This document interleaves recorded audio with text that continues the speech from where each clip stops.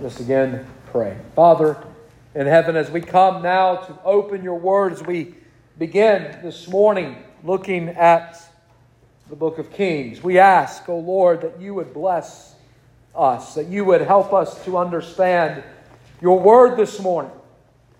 And see how one of David's sons said he would be king. And Lord, many times we say the same thing, that we will be king when it is Jesus who is our king. Father, we pray and ask that you would bless this morning the reading, hearing, and preaching of your word. And we pray this in Jesus' name. Amen. If you're able to remain standing, please remain standing and take your copies of God's word and turn with me to 1 Kings chapter 1.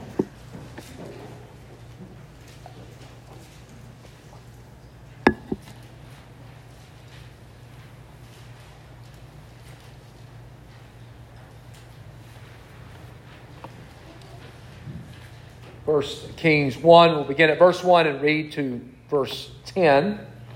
And now the word of God, it is infallible, it is inerrant, it is God speaking to us. So let us pay close attention. Now King David was old and advanced in years. And although they covered him with clothes, he could not get warm. Therefore his servant said to him, "Let a young woman be sought for my lord the king, and let her wait on the king and be in his service. Let her lie in your arms, that my lord the king may be warm." So they sought for a beautiful young woman throughout all the territory of Israel, and found Abishag the Shunammite, and brought her to the king. The young woman was very beautiful, and she was of service to the king, and attended to him, but the king knew her not.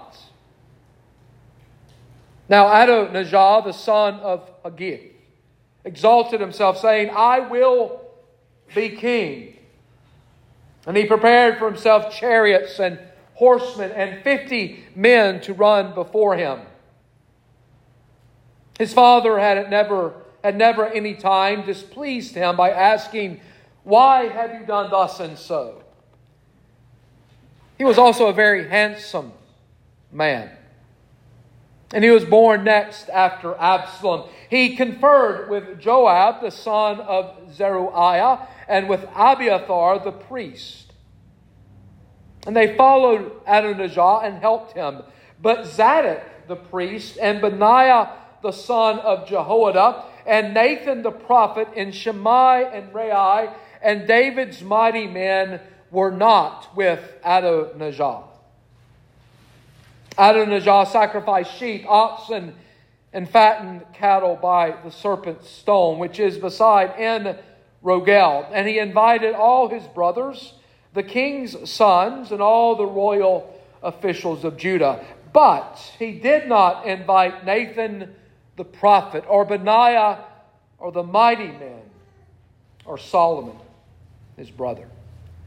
The grass withers and the flower fades away, but the word of our God endures forever. You may be seated.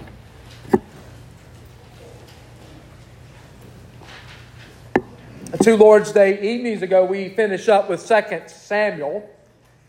And at the end of 2 Samuel, we saw David building an altar.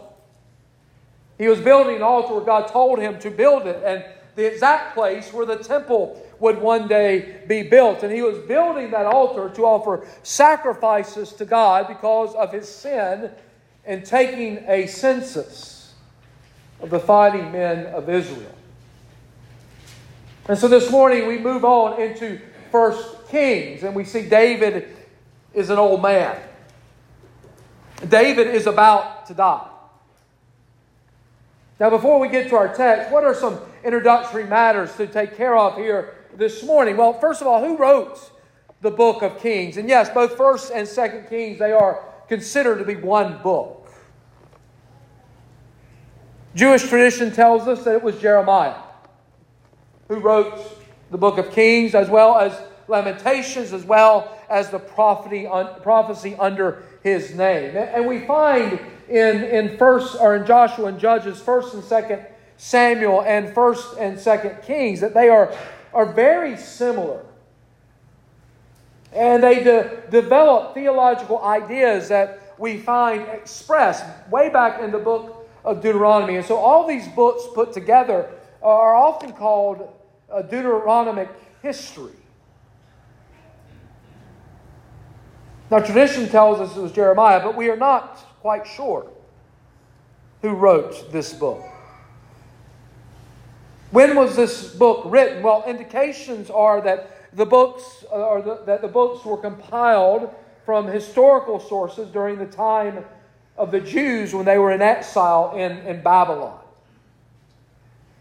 The 2 Kings ends with the last king of Judah, Jehoiakim, being detained in Babylon. And there's no mention of the return from the people from exile in 538 BC. And so probably this book was finished, the book of Kings was finished at the midpoint of the Babylonian captivity. But then what are some characteristics? What are some themes we should be looking out for? First of all, Kings is history. We should view it as such. It is an historical book. We'll find the author is fond of recording in detail many features of the history of Israel. There'll be dates, there'll be figures, there'll be institutions of the kingdom of Israel that will appear throughout 1st and 2nd Kings. And the writer will give to us his length, or the length of reign for the monarchs in both the northern kingdom of Israel and the southern kingdom of Judah. For it is in the book of Kings that we will see them separated. But we also need to understand that the book of Kings is theology. It's not just history. It is a work of theology. We will find in the book of Kings a reflection on God's ways with His people Israel. And He will remind them throughout that He was the one who delivered them from Egypt.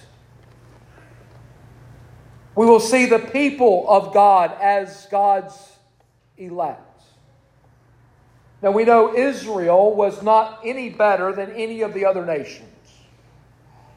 Israel did not first choose God. God chose Israel. God chose Abram to make a great nation out of him. And God separated them from among the peoples of the earth according to His grace. We will see a focus on the servants of God, the prophets. Now, the main reason the author of Kings includes the servants of God, the prophets, and how they play a major role in the monarchy of Israel, and in writing about the prophets, is this. He wants us to understand their ministry as bearers of God's Word. How they would come to kings and to the people of God and say, "Thus saith the Lord." We will find there's one God and one sanctuary. Now we know there is one God. We worship Him this morning. But for the writer of Kings, he brings out that Yahweh is Lord over the universe. He's ruler over the kingdoms of the earth. He is the one supreme God. And for that one supreme God, there is to be in Israel one central sanctuary. We will hear of covenant and kingship. We will hear of both the Mosaic and Davidic covenants. They will figure prominently in Kings. And the author will evaluate the kings of Israel mainly in how they were living up to the standards of the Mosaic covenants. And we'll have a chronology. The book of Kings is filled with chronological data. It covers the history and demise of the monarchy in Israel from the last days of David to the Babylonian captivity. And so the book of Kings covers 400 years. And so this morning we begin, and what do we find? David is dying. And so the first thing I want us to see from our text this morning is that feeble decline of David. Again, when we left him, he was building an altar. He was building an altar to sacrifice to Jehovah. And now we come to 1 Kings, and he's old and advanced in years. The books of 1 and 2 Samuel, they were dominated by the kingship of David. But now the author of Kings tells us that David was old and advanced in years, and although they covered him with clothes, he could not get warm. Now David was among the greatest earthly kings. He probably was the greatest earthly king. From the time that he was a young man, he performed many heroic acts. He killed lions and bears. He killed the giant Goliath. He conquered kingdoms. He conquered peoples. He had them come and bow before him as king of Israel. But now he is old. He is feeble. All of his former greatness is gone. And it was all that he could do to try to be warm in bed. And so the servants of David, they had a remedy for that coldness. They go to seek for a young woman, a virgin woman, to be sought for the service of David. That she would wait on the king, that she would be in service to the king, that she would lie in his arms to keep him warm. Now this employment of this young lady by the name of Abishag, as one commentator says, this employment of her as a human hot water bottle raises more questions than answers. Now, some believe that David actually married this young woman. Others do not.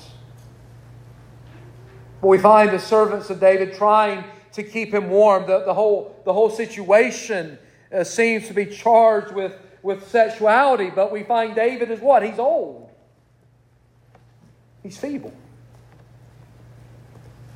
He's not the same man that knew Bathsheba and fathered Solomon. He's not the same man that knew other women and fathered many other sons. No, David is about to die. He is on his deathbed, and soon he will be buried.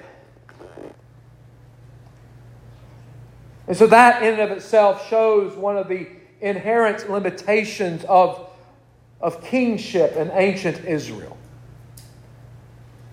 Kings are going to come and they're going to go. They're going to be born and they're going to die. All the kings of Israel will die, throwing the kingship in question for each new generation of the people of God.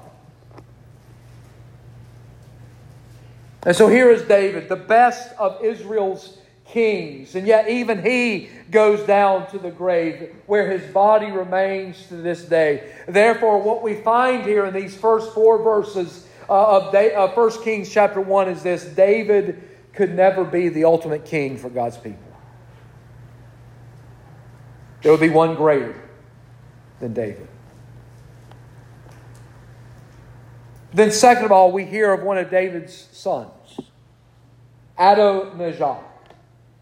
And he makes this declaration: I will be king. And so as David's life is coming to an end, the servants of David was probably wondering who's going to be king next. Who will take the place of David? We know that there had already been 2 attempts, one by Absalom, David's son, to take the throne away from David. That ended in civil war. It ended in Absalom's death. But then soon after, there was the uprising of Sheba, the Benjaminite, as he too sought to take the throne from David. And so here's Adonijah saying the same thing, that he would be king. Now, according to God, who is the rightful successor to the throne? Well, it is Solomon. As we know, God doesn't always choose the oldest son to be king. We see that, and we saw that in the choosing of David. Children, you saw that this last week in the choosing of David, that God doesn't look on the outward, but on the inward to choose His king. But where do we find that God chose Solomon? Turn over to 1 Chronicles chapter 22.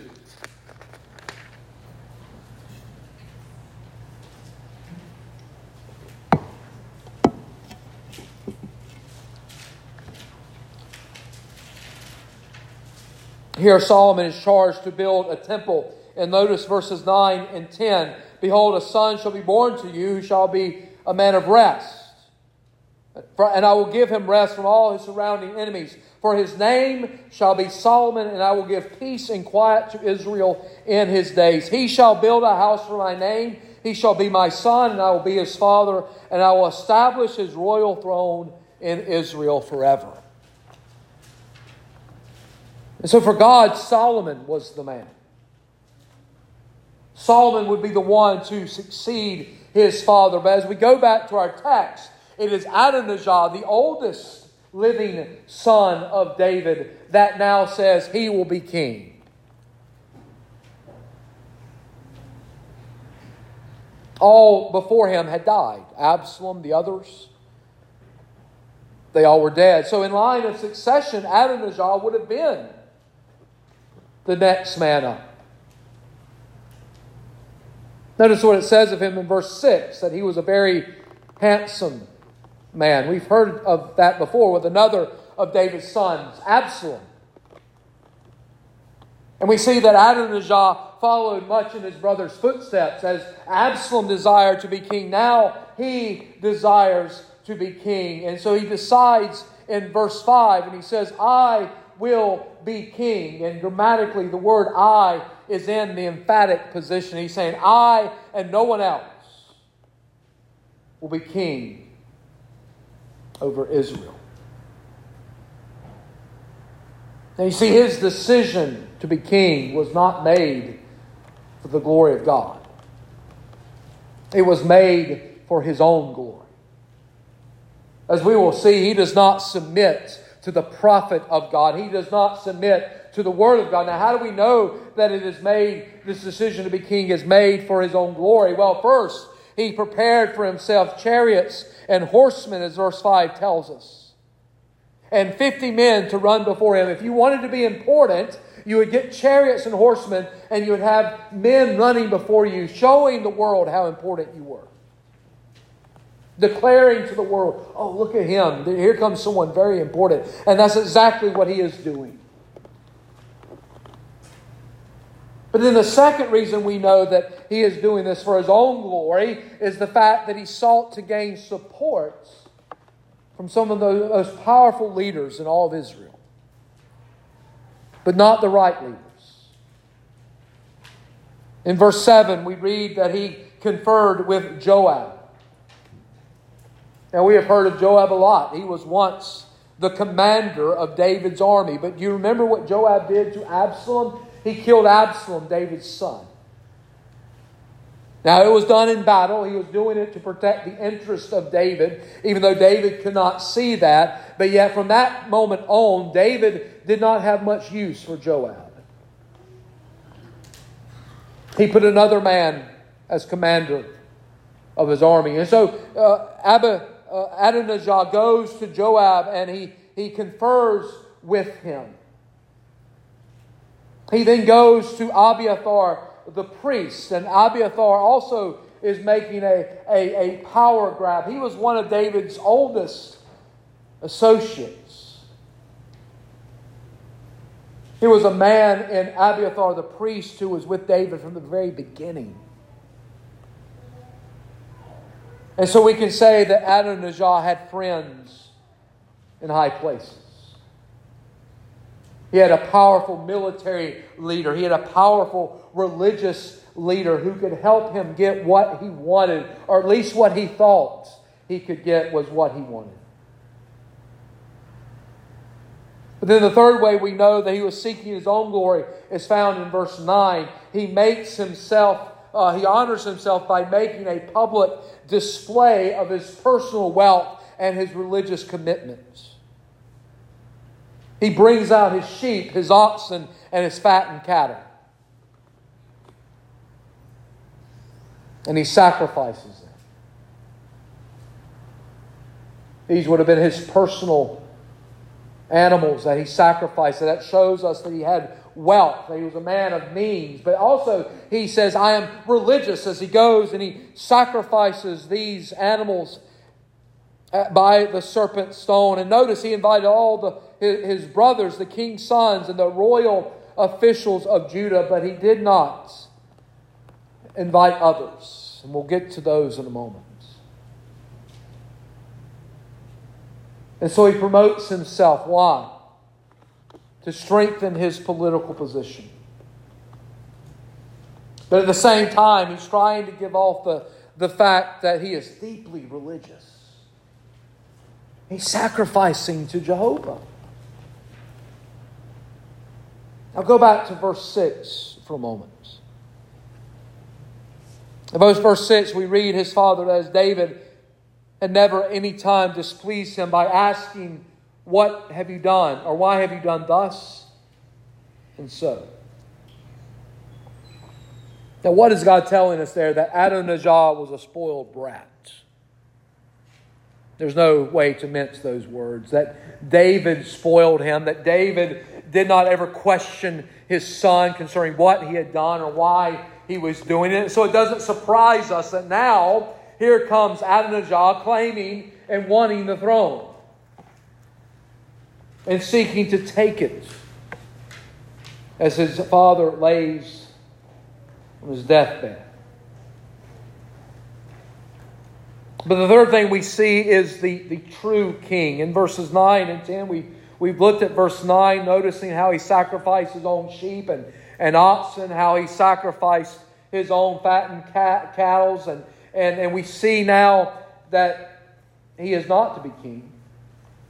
Now, what Adonai should have done is remember what we learned in the first question and answer to the Shorter Catechism. What is man's chief end?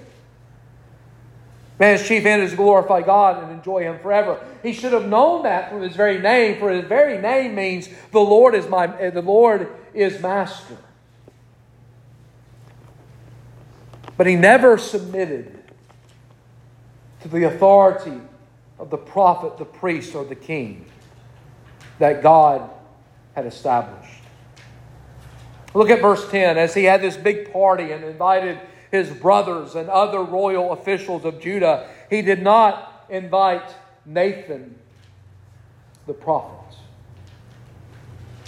You see, Nathan was Israel's true prophet. Nathan was the man who went and confronted David, Adonijah's father, after David had sinned greatly with Bathsheba and against her husband Uriah the Hittite.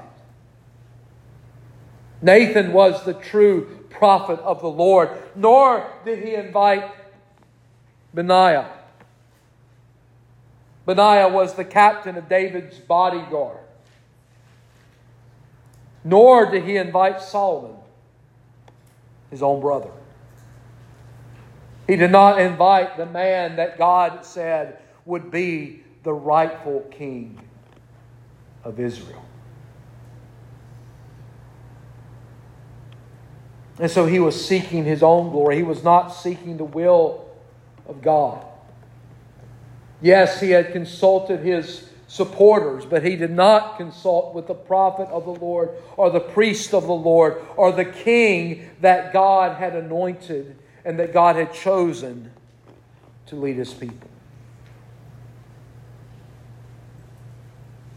And so what application can we make here this morning? Well, the first, we see this in David dying, and it is this. We see that no matter how strong we may be in this life, one day we will get weaker.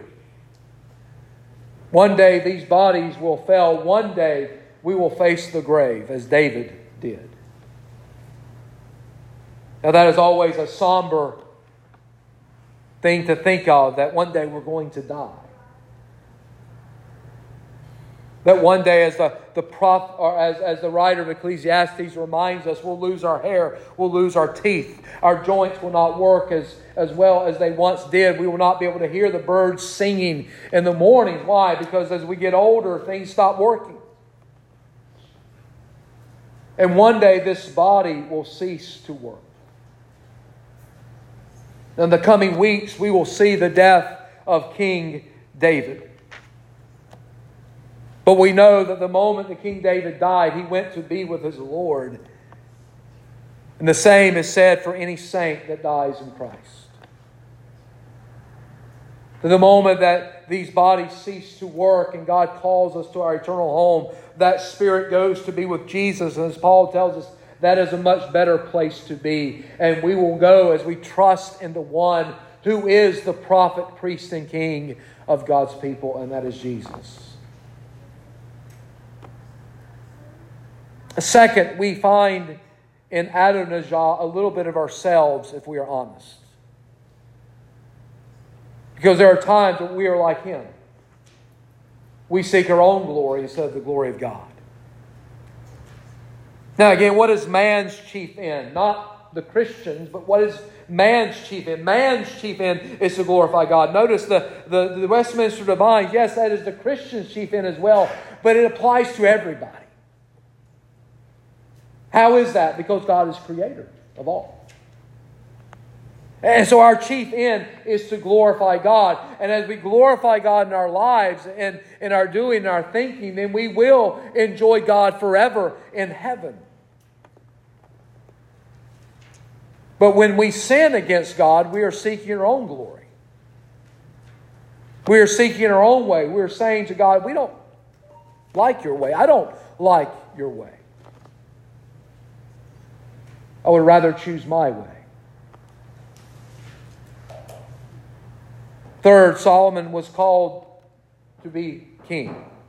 He was the one that God chose. But as we will see, not even Solomon in all of his wisdom, not even Solomon in all of the riches that he had, not even Solomon in all the wives and concubines and servants that we will find him having, not even Solomon was the one, the king, that would bring peace to God's people. Now, yes, he would have peace in the land for a time. But I speak of that peace that we all need. That is the peace we need with God. Now, Solomon is going to outdo his father in many ways. He is going to build the temple. He's going to outdo his father in many ways. And again, he's going to tell us in the book of Ecclesiastes, I did all of this and it was all vanity without knowing Christ. And he's right. All the great things that Solomon will do, all that he has, all that he possesses is vanity compared to knowing Jesus. You know, there was a man in the New Testament by the name of Paul who says something similar. He was a Pharisee of Pharisees, a Jew of the Jews. If you looked at a Jewish man and said, I want to be the best Jewish man I could be, you would have seen it in Paul. He was of the right tribe. He was a Pharisee. He followed the law of God meticulously. And what did he say that he would count all of it as? And he counted all of it as compared to the knowledge of Christ. All as dung. Manure. And that's exactly what it is compared to knowing Jesus. You see, all the kings of Israel, they will fail God and they will fail God's people. But the one who is the true king of Israel, the one who is the true king of the kingdom of God this morning is the Lord Jesus Christ. And He is the rightful heir of God's kingdom. And He has done all that is necessary to secure forgiveness and redemption for God's people. This very day, Christ rules over all as the perfect King, the perfect Redeemer, the perfect Lord. Now we know the reaction of the world this morning, the kings of this earth. They rebel against the Lord, the anointed of God. And we know Jesus' reaction in heaven, He laughs. As kings and governments try to get rid of His church, He laughs. Because He rules over all of them. And all that He does is for the advancement of His kingdom and the advancement of His church. And oh Christian, if you are under Christ, if you know Christ this morning in faith and repentance, then you are under that gracious rule of your King. And He is a good King, and He is merciful to His people. He is not like Adonijah who said, "Oh, I will be king no matter what." No, the Lord Jesus, He has earned that right to be king. Because He is the one who laid down His life for His people. And so to know Jesus is to have life. This evening we will see Christ is the eternal Word of God from the first chapter of John's Gospel. He is the eternal Word. He is King. He is Lord. He is Redeemer. He is Savior. And He is the only one that can save us from our sin. And so if you know of Christ this morning, He was King of Kings and Lord of Lords. If not, come to Him in faith as you turn from your sin. And if you never come to Christ in faith, turning from your sin, then you will be just like Adonijah, who rejected God's chosen king for his own rule. Do not reject God's chosen king, but come in faith and come and fall at His feet. May God add His blessing to the reading, hearing, and preaching of His Word. Let us pray. Father, we thank You this morning for Your Word. And Father, we admit many times we want to be our own king. Every time we sin against You, we are declaring, "I am king," not Jesus. Oh Lord, forgive us for this. And may we sit under the rule of our loving King and Lord and Savior. And Father, if there are any here this morning that does not know Jesus in faith and repentance, I ask and pray that You would change their hearts from a heart of stone to a heart of flesh. That You would call them to Your Son and they would come and fall at the feet of their King, their Lord, and their Savior. And they would do so in faith. And we pray this in Jesus' name. Amen.